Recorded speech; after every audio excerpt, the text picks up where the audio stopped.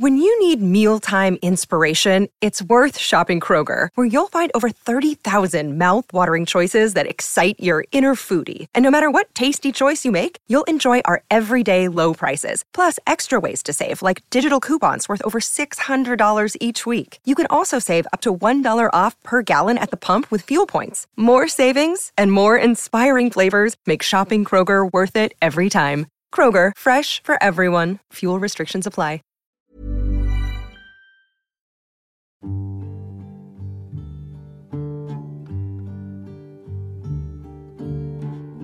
The strange young man who comes to me.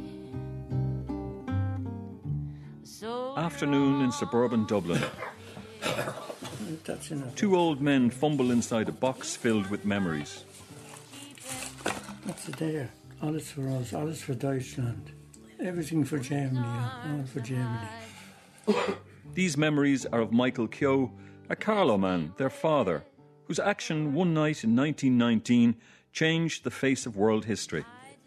And the Skinner Fusiliers, they're all Irishmen that fought always first, put the Irish up front and fight against the Germans. The Germans never done anything to Ireland, never lifted an arm to them, only built something for them down the Arno, crush it to put civilization into it. These are brothers. Kevin Barry Keogh, Roger Casement Keogh. Their other brother, now dead, was called Joseph Plunkett Keogh.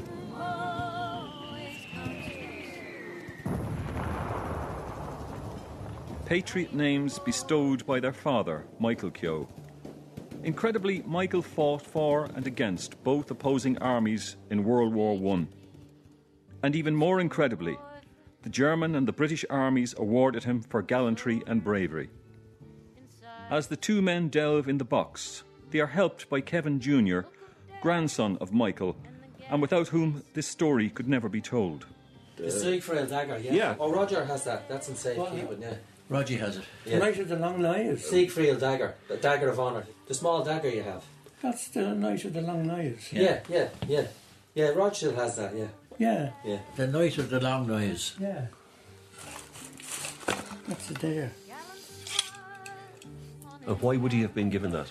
Huh? Why was he given that? From the time he saved Hitler. Got that. Hold me beneath the Paris skies. It's astonishing. On a damp February afternoon 2011 in Walkinstown, Dublin, to meet the sons of the man who may have saved Adolf Hitler's life. What else have you got in there? That's the Battle of Tannenberg. Against the Russian, where the German army, Hindenburg, Field Marshal Hindenburg defeated the Russians and knocked them back. You have a fine collection of medals here. I have a good collection. It's the two great wars. First World War, the Kaiser's medal, and then he has the party medals and the Stahlhelm, which is the... He also has the Victoria Cross. There. And there's the Hindenburg Cross as well. The Hindenburg Cross. That one there. The Iron Cross, 1914. That's the Iron Cross? Yeah, that's the Stahlhelm. Well, it's called the Hindenburg Cross of Honour. There's a lot of different medals with that shape and that particular one. It's the Hindenburg. The Hindenburg Cross of Honour is actually its official name, that one. Right. Hindenburg. No, Hindenburg brought out the flag. No, as well, but that is a Hindenburg. Michael Keogh was born in Tullow, County Carlow in 1891. Over his lifetime, he worked and fought in America, Mexico, across mainland Europe, Britain and Ireland, and this during the bloodiest times in modern history. Throughout the last 40 years of his life, he worked on his war journals until his death in 1964. 2 nights before he died, at the James Connolly Memorial Hospital in Blanchardstown, his personal diaries disappeared from beneath his pillow. For over 40 years they were lost, until Kevin Jr. Googled his grandfather's name, and there it was.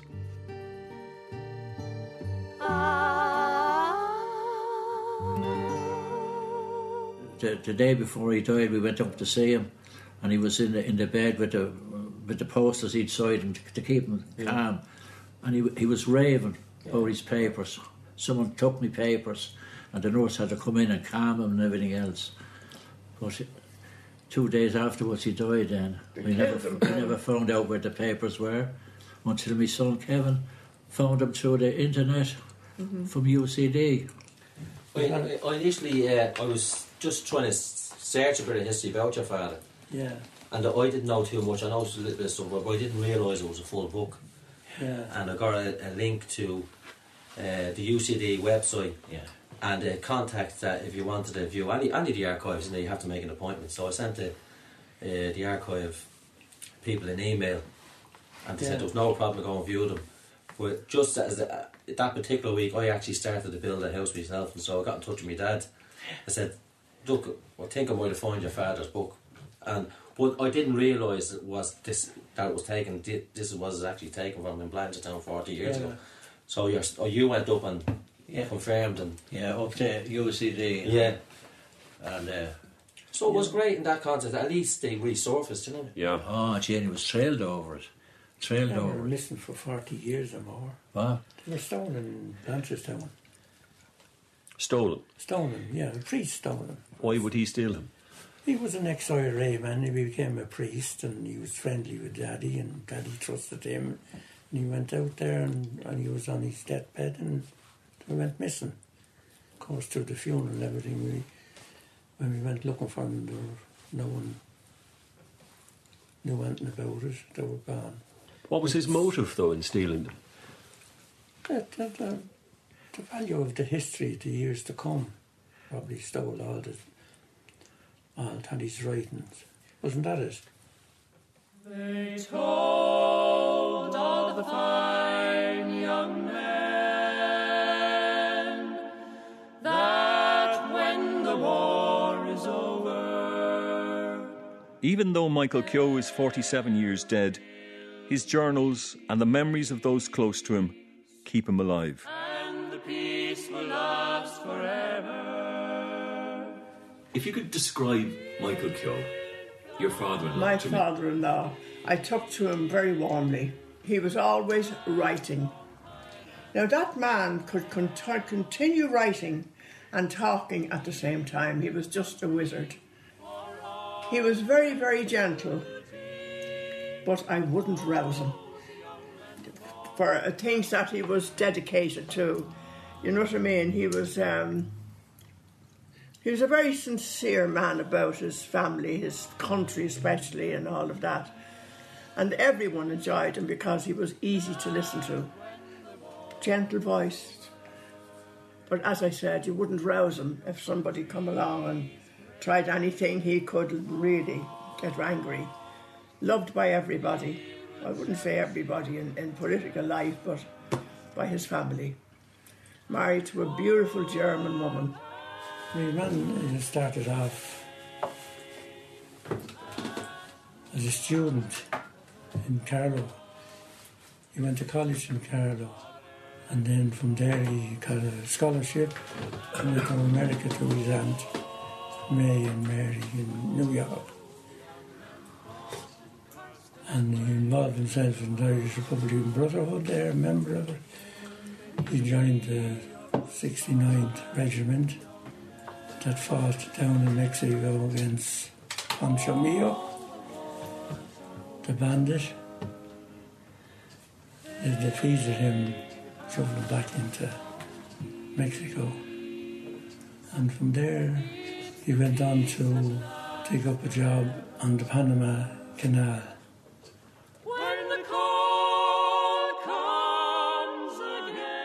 The pages of Michael Keogh's journals read like a boy's own adventure story. Distant horizons lured the young man from early on. In reality, the decision to leave was never his. Fighting was in his blood. In a way, my uncle Jack Tynan, a leading Fenian, was to blame. In 1906, he came on a holiday from Newark, New Jersey, where he owned a newspaper, and he persuaded my parents to send me to America. So, in March the next year, I sailed in the White Star liner Celtic second class, 4 to a cabin, fare £10. I was passing up a £50 County Council scholarship to Blackrock College in Dublin, but Captain Jack Tynan, the man who tried to blow up Westminster Bridge in London, sounded more adventurous to a country merchant's son just turned 16. I was 17 and still at school at Fordham College in New York when I joined the Fighting 69th, the 69th Irish Volunteer Regiment of the National Guard. My battalion adjutant was the future father of the 1916 Easter Rebellion, Captain Tom Clark. In this company, I was already immersed in the Irish Republican movement in America. I had been inducted into Clan na Gael by Clark and O'Donovan Rossa, the old Fenian. I went once a week for training at the 69th Armoury in Manhattan. The rest of my time was spent in studying for an engineering degree, which I took out at Columbia University in 1909. A year later, I was working in the New York Municipal Engineering Department when President William Taft issued a call for volunteers to patrol the frontiers of Texas and New Mexico against the Mexicans. As is the case with much of Michael Keogh's life, coincidence and fate linked him back to his hero granduncle, Miles Keogh, a man who was massacred along with General Custer and all of the 7th Cavalry by Sitting Bull Sioux Indians at the Battle of the Little Big Horn. Only 2 living things escaped the Custer massacre by Sitting Bull Sioux Indians at Little Big Horn in June 1876, and both were Irish. When the 10,000 Sioux and Cheyenne braves charged in upon General Custer and his 5 companies of the 7th U.S. Cavalry, a half-breed scout named Jack Curley, his father was Irish, his mother a Pawnee squaw, tucked an Indian blanket around him, swung up on a loose army horse, and rode safely through the Indians. The horse was Comanche, and he belonged to my granduncle, Colonel Miles Keogh, Gettysburg veteran, who died that day at Little Bighorn, standing back to back with Yellow Hair Custer. Fort Keogh in Montana is today called after him. I rode Comanche 34 years after the massacre at Fort Riley, Kansas, when I was doing a mounted infantry course at the American Army. The old horse was then 38 and living at the fort in honorary retirement. I was taking up again the fighting tradition of my family, for here I was, an eager Irish emigrant of 21, tossing aside my engineer's job in New York to go battling with Mexican guerrillas in Texas and New Mexico.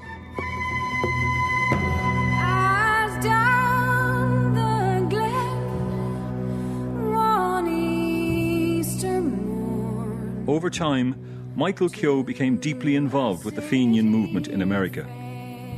By 1914, a war in Europe involving Britain was simmering. Michael Keogh saw England's difficulties as his and Ireland's opportunity. He set sail for home. In the autumn of that fateful and historic year, 1914, accompanied by another Irishman, I sailed from New York to Ireland. Our purpose was to enlist in Irish regiments of the British Army, in the same spirit and with the same aim as inspired the earlier soldier Fenians. That aim needs no elaboration. I enlisted in the 18th Foot, the Royal Regiment of Ireland, a title dating from the inglorious days of King James II and the Boyne. For the Irish uprising to succeed, the rebels would need weapons.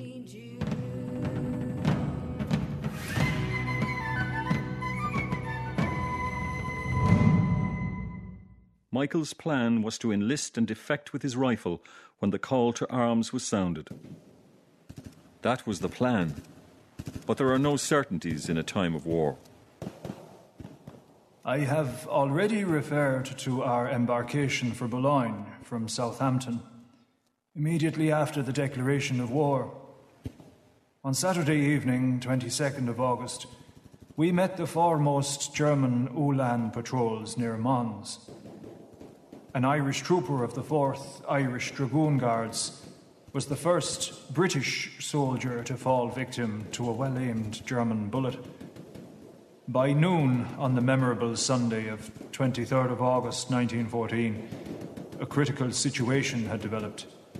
Fronting us were the Germans, Germans facing us, Germans to the right of us, Germans on our left flank, Germans concealed in masses in the surrounding groves and wooded landscape, their artillery belching death at short range from the effective camouflage afforded by the timber-knitted ground. Scarcely had half an hour elapsed before word was passed down the extended firing line. Every man for himself, save yourselves as you can. We were in a veritable death trap, and officers and men simply acted on their own instincts of defence. I stuck it out until late in the evening when, completely at bay, outflanked front and rear, it was a case of hände hoch, which meant put them up and quick at that. In a word, we made the best of a bad job, submitting philosophically to the fortunes of war. 4 days later, I found myself, along with some 250 other soldiers, Irish, English and Scottish, in Sennelager Camp, Westphalia, Germany. En route, I paid a visit on Shanks Mare to Halle, Waterloo, Louvain and Liège in Belgium. I was now a passive spectator in the historic cockpit of Europe. Vor der Kaserne, vor dem großen Tor, steht eine Laterne und steht sie noch davor. What started out as a plan to obtain a British weapon that might be used in the fight for Irish freedom backfired. Michael was now fighting for his sworn enemy England on the battlefields of Belgium. As a prisoner of war, it seemed his dream was over, until his German captors allowed the prisoners to set up an Irish brigade to fight the British. There was a man called Sir Roger Casement, who was a British diplomat who had been knighted for doing various good works, and he decided, for reasons that are a bit obscure, that he would take it upon himself to go to Germany and to do two things in Germany. One was to get arms delivered to Ireland, and the second one was to raise what he called a brigade of men from Irish prisoners of war to take back to Ireland and fight for Irish independence. He smuggled himself into Germany with a fair amount of difficulty, and within a few weeks he had signed an agreement with the Germans. It wasn't just any old agreement, it was a very detailed agreement that was eventually signed by Zimmermann, the Foreign Secretary, on behalf of the German government. It gave him carte blanche to recruit among the Irish prisoners of war, which the Germans agreed to corral in one central place. And he also negotiated on arms and ammunition. David Grant is a war historian. His speciality is Casement's Irish Brigade. He has read with interest Michael Keogh's recently discovered journals. When I started looking at this, I had really no idea how Roger Casement set about organising.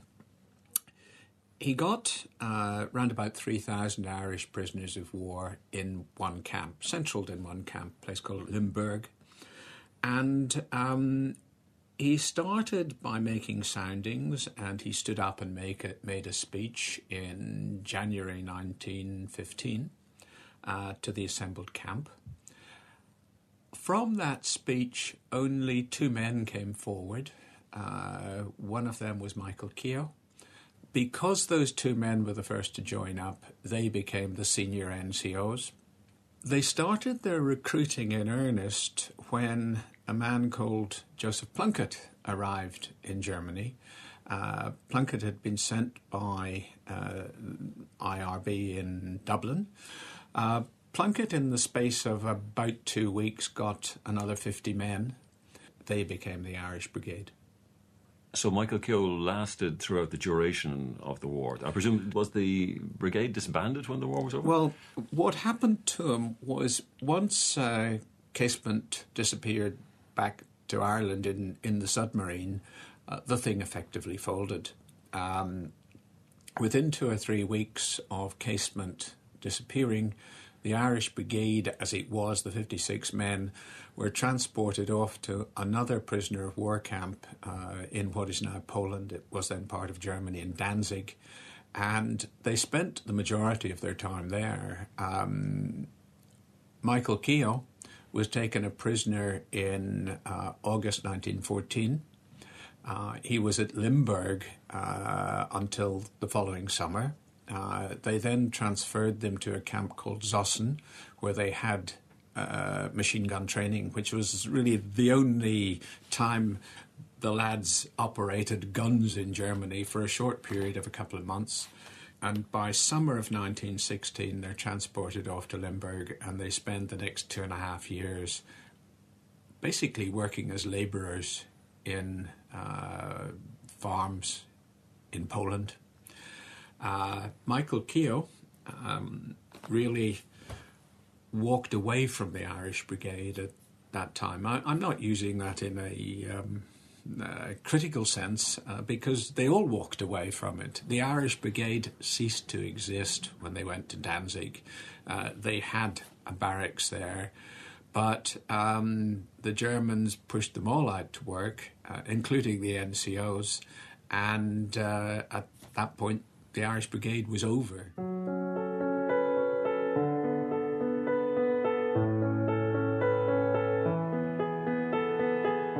Michael Keogh was to discover that there were dangers other than bombs and bullets in wartime. In 1918, he contracted war flu and trench fever. During his treatment in Munich, a young Bavarian nurse fell for his brown Irish eyes. They were married a short time later, just weeks before Michael deserted his regiment and joined the 16th Bavarian Infantry Regiment on the Western Front. This was Adolf Hitler's unit. It was here that he claims to have had his first encounter with the future Führer. Oh, can I show you this? This is beautiful. This is the marriage of Kevin's father and mother. One of the dress where he's in uniform. So this is Anna Marie Seifert, my late mother-in-law, God rest her soul, and this is father, grandfather, a handsome man. She wore flattish shoes because she was a little taller than Granddad. And madly in love all their lives. Now her feet, you see, she wore little pumps, we called them, because they cut back how tall she was. And you see the veil? Isn't that exquisite? 3/4 length. And here she is. Those are all fresh flowers. And they were an extremely happy couple. Although the mother had to devote best part of her life to father because the side of him that was constantly writing, all about his country, what he knew, his history, and all the rest of it. But she, as she said, got used to it, Mary, and 40 years, she said, I had to devote to father in order to let him carry on with what he had to say about his life and his country. Could you describe maybe the uniform? Oh yes, there's the buttons and the belt. There you go. Well, the uniform is from what the picture now. It's an old picture. To me, it's a green, isn't it? Would it be green? It's kind of a greenish, Kevin. I'd say it'd be more grey, or maybe, but it has a hue of green on it. Yeah, but it is the Bavarian, the 16th Bavarian Regiment, which he later joined after the Irish Brigade broke up. Mm-hmm. And you can tell by the helmet then is the old. Yes, there's the helmet. The old helmet with the spike on it. Mm-hmm. And so that's Hitler's regiment. That's the same regiment, yeah. The 16th Bavarian. I took part in the big German offensive on the Western Front from May to August 1918 with the 16th Bavarian Infantry Regiment.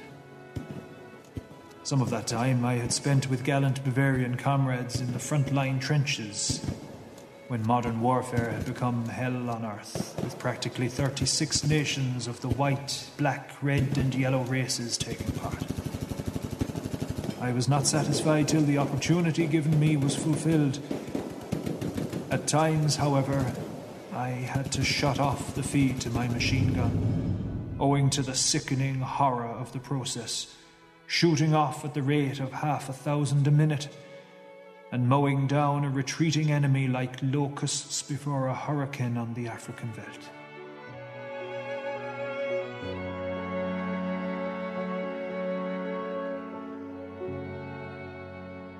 History is written by the victors. Yes. How then do you describe Michael Keogh's journals? Michael Keogh wasn't a victor. Michael Keogh was a man that wrote a journal. The difficulty with writing any journal is that it's not that it's the heroes that are writing it.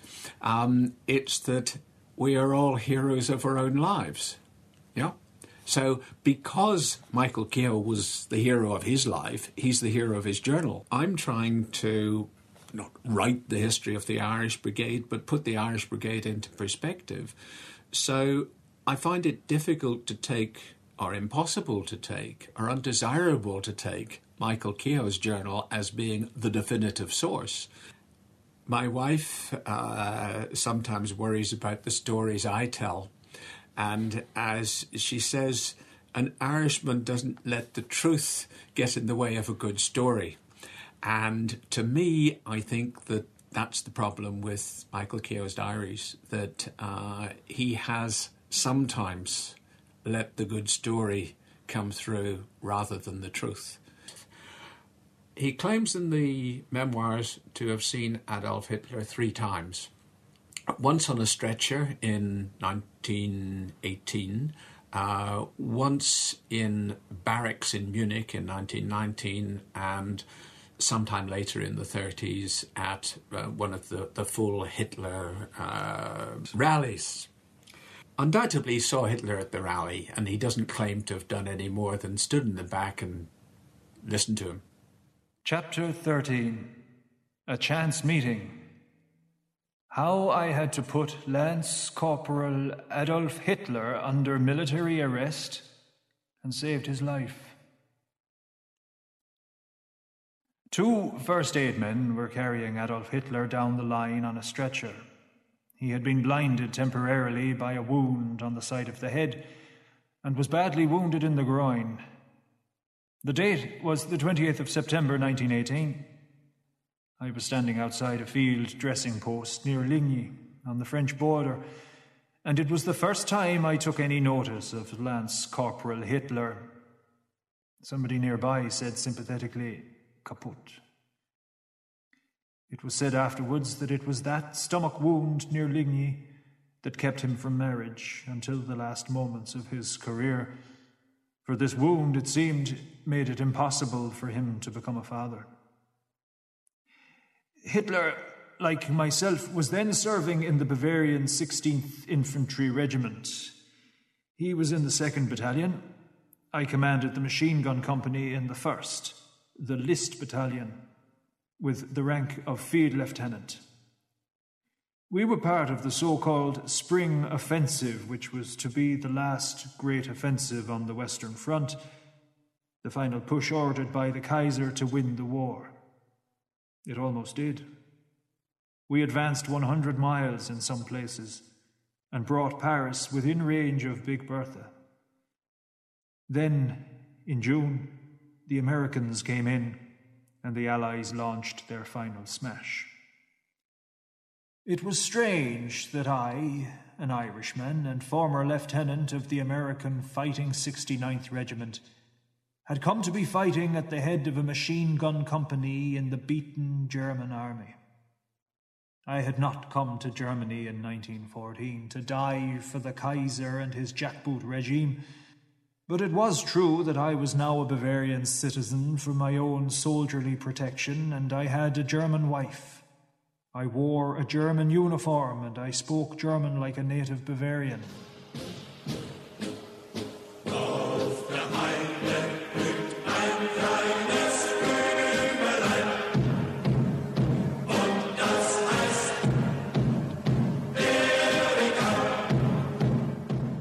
In 1918, when the war was lost, Michael Keogh joined the regular German army in the Steel Helmet Corps. He was now a family man with roots in Germany. The following year, he had his second encounter with Adolf Hitler. Liegt die Zukunft des deutschen Volkes. Wenn wir selbst dieses deutsche Volk... I was the officer of the day in the Turkenstrasse barracks when I got an urgent call about 8 o'clock in the evening. A riot had broken out over 2 political agents in the gymnasium. These political officers, as they were called, were allowed to visit each barracks and make speeches or approach the men for votes and support. They came from all the new parties that had sprung up as a result of the new freedom existing in Germany. And they were very active in Munich just then because municipal elections were coming up in a few weeks. But many soldiers awaiting demobilization, tired of war and already disillusioned with peace, had little time for politicians. I ordered out a sergeant and 6 men and, with fixed bayonets, led them off at the double. There were about 200 men in the gymnasium, among them some tough Tyrolean troops. 2 political agents, who had been lecturing from a tabletop, had been dragged to the floor and were being beaten up. Some of the mob were trying to save them. Bayonets, each man carried one at his belt, were beginning to flash. The 2 on the floor were in danger of being kicked to death. I ordered the guard to fire 1 round over the heads of the rioters. It stopped the commotion. We hauled out the 2 politicians. Both were cut, bleeding, and in need of a doctor. The crowd around muttered and growled, boiling for blood. There was only one thing to do. One of the 2 men, a pale character with a moustache, looked the more conscious despite his beating. I told him, "I'm taking you 2 into custody. I'm putting you under arrest for your own safety." He nodded agreement. We carried them into the guard room and called a doctor. While waiting for him, I questioned him. The fellow with the moustache gave his name promptly, Adolf Hitler. It was the Lance Corporal of Ligny. I would not have recognized him. He had been 5 months in hospital in Passewalk, Pomerania. He was thin and emaciated from his wounds. He told me he was still on sick leave and was still getting his Lance Corporal's pay and rations. Then he began to talk about his new party. The other with him was Zimmer, later a close friend of his. They had come to the barracks as political agents for the new National Socialist German Workers' Party, NSDAP, which Hitler and 6 others had founded. It was plain from the start that it was not a party which appealed to decent men like the veterans at the Turkenstrasse barracks. They saw their country falling apart and their people starving, a country where housewives raided farms and dug up the potatoes with their bare hands, a country where a 1-legged veteran would hack another 2 inches off the stump of his severed leg to win an increase in his disability pension. It was a country of blank despair, and the veterans at the Turkenstrasse had no time for Hitler and the other political prophets. But Adolf Hitler that night was not cowed. He would have carried on his political arguments in the guard room if I had bothered to listen. The man I left behind me in the guard room that night was brimful of his own convictions. And yet, if one of those kicks had landed on his old stomach wound... He was transferred next day to hospital in Nuremberg, after the doctor had stitched up his cuts. The next time I saw him, he was no longer in need of a guard room for his safety. Die Jugend ist uns verschrieben und verfallen mit Leib und mit Seele.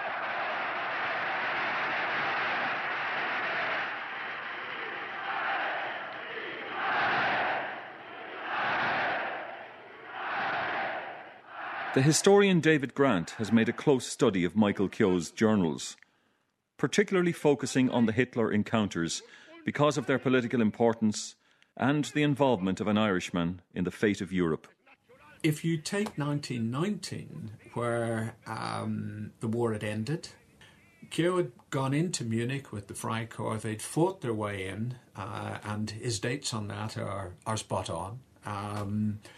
He arrived with his group of men at a barracks in Munich called the Türkenstrasse Barracks, and undoubtedly that was where that group of men were quartered that week in May in 1919. You can also look at Hitler's life, and you can see Hitler, who was in the same regiment, was in those barracks in that week at that time. What I can't tell you is whether or not Michael Keogh was on the guard that day and did save Hitler's life, because Hitler doesn't write in his book, as indeed you wouldn't expect him to do, trying to recruit German soldiers. They didn't like what I was saying, so they started kicking me, and my life was saved by this Irishman with the guard. Whenever those early fascists got into those situations, they tended just to sweep them under the counter. But what I can tell you is that, yes, Michael Keogh was there, Hitler was there.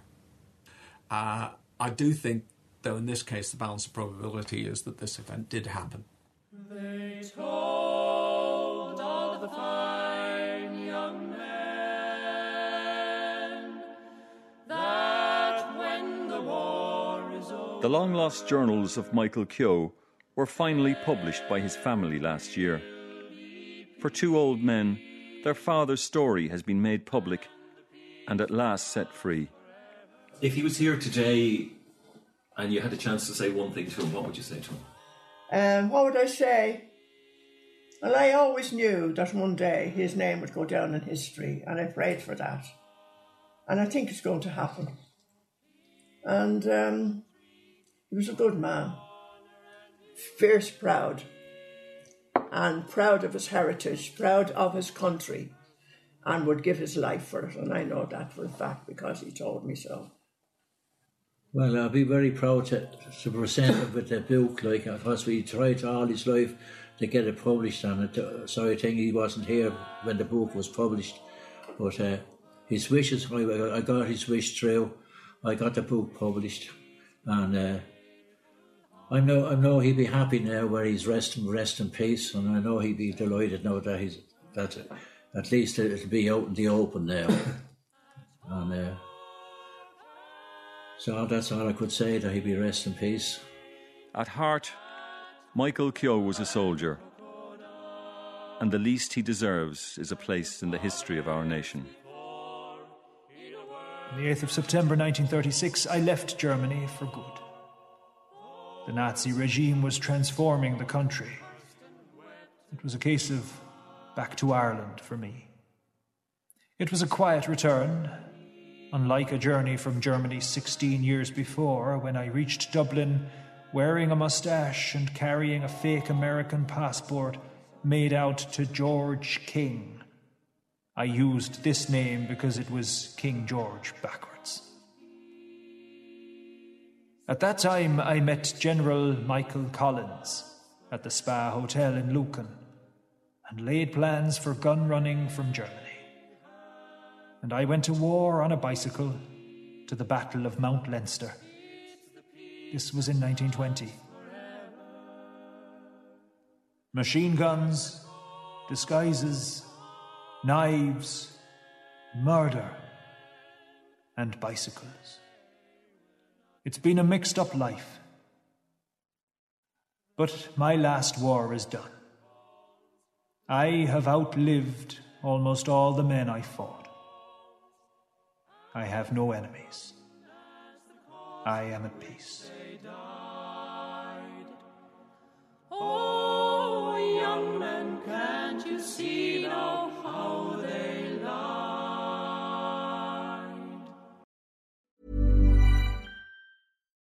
When you need mealtime inspiration, it's worth shopping Kroger, where you'll find over 30,000 mouth-watering choices that excite your inner foodie. And no matter what tasty choice you make, you'll enjoy our everyday low prices, plus extra ways to save, like digital coupons worth over $600 each week. You can also save up to $1 off per gallon at the pump with fuel points. More savings and more inspiring flavors make shopping Kroger worth it every time. Kroger, fresh for everyone. Fuel restrictions apply.